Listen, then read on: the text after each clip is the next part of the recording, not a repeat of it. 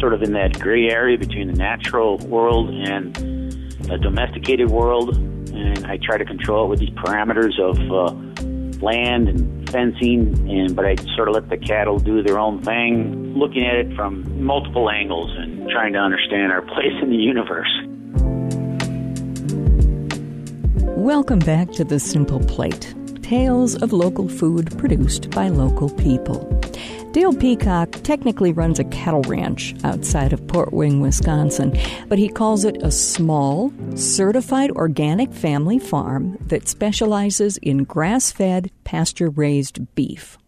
Whatever you call it, Red Hoof Farm has been in business and certified for 20 years or so. And Dale's pretty adamant about the idea that cattle growers and their cattle can have a pretty nice life for themselves on the South Shore and do it sustainably in a way that doesn't harm the earth. Of course, for beef cattle, that pretty nice life has a finite end to it. But that's just one of the things Dale grapples with every day. After all, if you're in relationship with the, quote, stepmothers of humanity, unquote, you don't take that responsibility lightly. We're big advocates of the grazing. We've been grazing since we started farming, which was around 2000. It's one thing surprising on the South Shore there is actually how much pasture land and hay ground there is. It fits very well with the sustainable system of grass-fed beef. Basically, we're concentrating our growth on right now is trying to get other producers to become, one, grass-fed and certified organic. We do believe in the certified organic since we've been certified organic since 2001. It is a challenging in a situation in market up here, somewhat because of geography, location, and sustainability. Also, in our opinion, means that you can make hopefully a living wage doing what you're doing. And as we all know, farming's a pretty hard business to make a living at. One, it is a business aspect, and we truly believe that the business is intertwined. We don't try to separate it. It's intertwined with also a philosophy of sustainability. We do think this area right here, it's a well-suited situation to our unique environment. We're not tilling the soil. We're hopefully doing some carbon sequestering. It shows the strength of the agriculture, at least from cattle raising in our area. We believe it's one of the better ways to hopefully also make a living, trying to make sure that the farmer gets paid accordingly to the efforts that they're putting into their endeavor. Trying to convince people to go organic and grass-fed, and that can be somewhat of a challenge because of some of the paperwork required and the verification.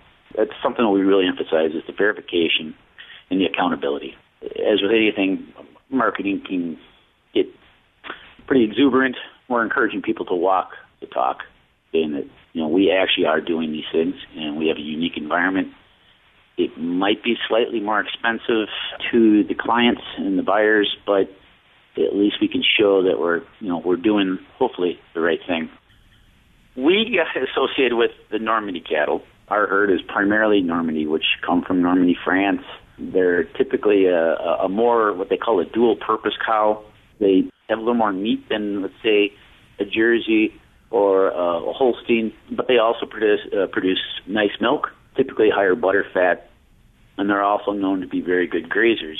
I somewhat have a rainbow coalition of cattle out there. I have some Jersey crosses and some Dutch belted crosses, some Ayrshires, and there's a couple of other red Holsteins mixes in there. So it's a real odd color sometimes, but primarily the predominant breed is Normandies. And as we have phased out of dairy, we are bringing genetics or a bull into our herd that is somewhat more beef-oriented, but still has some of those characteristics. It's not totally like Black Angus or Hereford. It does still have some milk quality to it, because we also still like to occasionally milk some cattle for our own use on the farm. I always tell people to be careful with bulls. There's horror stories with bulls and in dairy herds. And for some reason, the dairy breeds tend to produce some of the more obnoxious, dangerous bulls as compared to the beef industry. always, a lot of places don't even deal with bulls anymore. They just do artificial insemination. And I'm always amazed when I see farmers befriending these bulls and they're sitting there rubbing them and scratching them. But these bulls are very protective of their herd sometimes. If there's a stranger that comes around, they're not as friendly. Dale, with 80 head of cattle, you kind of have the ability to get to know the animals individually, yet you are raising them for food. Did you have that part kind of all figured out before you got into farming, or was that something that you kind of had to figure out as you go?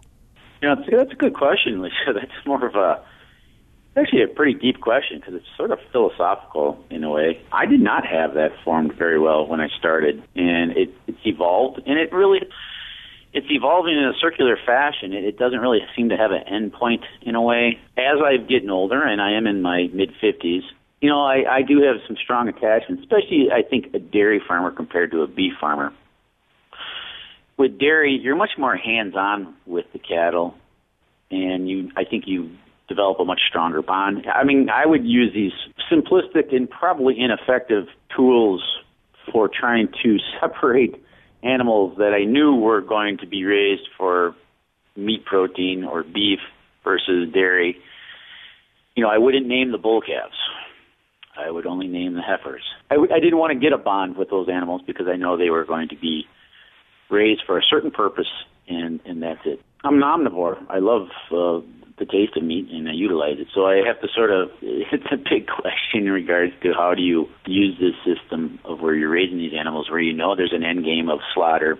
It's something I've pretty much allowed to happen right now, and it just sort of works. And this is the way I don't want to say rationalize, but this is how I see the world. I'm sort of in that gray area between the natural world and a domesticated world, and I try to control it with these parameters of land and fencing, but I sort of let the cattle do their own thing, looking at it from multiple angles and trying to understand our place in the universe. There are certain dairy cattle I would have a very hard time slaughtering. Let's say that I had to put them down at the farm. It'd be very hard. It'd be like your dog, in a way, a dog that you have a very strong attachment to. How does that fit into the whole scheme of a food-based system versus a pet system? I'm sure there's overlay and overlap, and you can see where this discussion could go down a rabbit hole. Should we be eating other animals? It's a very good question, really, because you can pull other variables too in. Where we're located in, let's say, the Twin Ports, where we're roughly at the 46th parallel, vegetable growing does get sort of difficult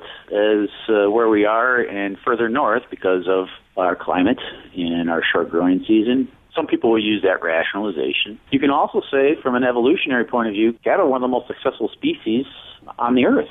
I think they're on every continent besides maybe Antarctica, because they've developed this, I guess you could say, coevolution with humanity. It's a strange, codependence in a way, but it's allowed them to be spread throughout in the paths of humanity. I remember there was a postcard when I was growing up, when I'd go to the dairy expos.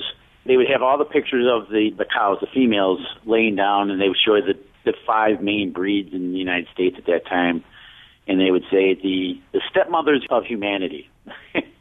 And ironically, bovine reproduction and lactation is very, very similar to a human's lactation and gestation and milk content and components of that milk. So you can see where this could really get into an interesting discussion. It can go on in some interesting ways. We have a very strong bond with cattle. I mean, if you look back at some of those Neolithic caves in Europe or even Central Asia or even Northern Africa, you see pictures of, different kinds. Well, they were probably more like water buffalo, but Minoan culture with the jumping over the bulls, with those acrobats. It's just a fascinating history with cattle and humanity.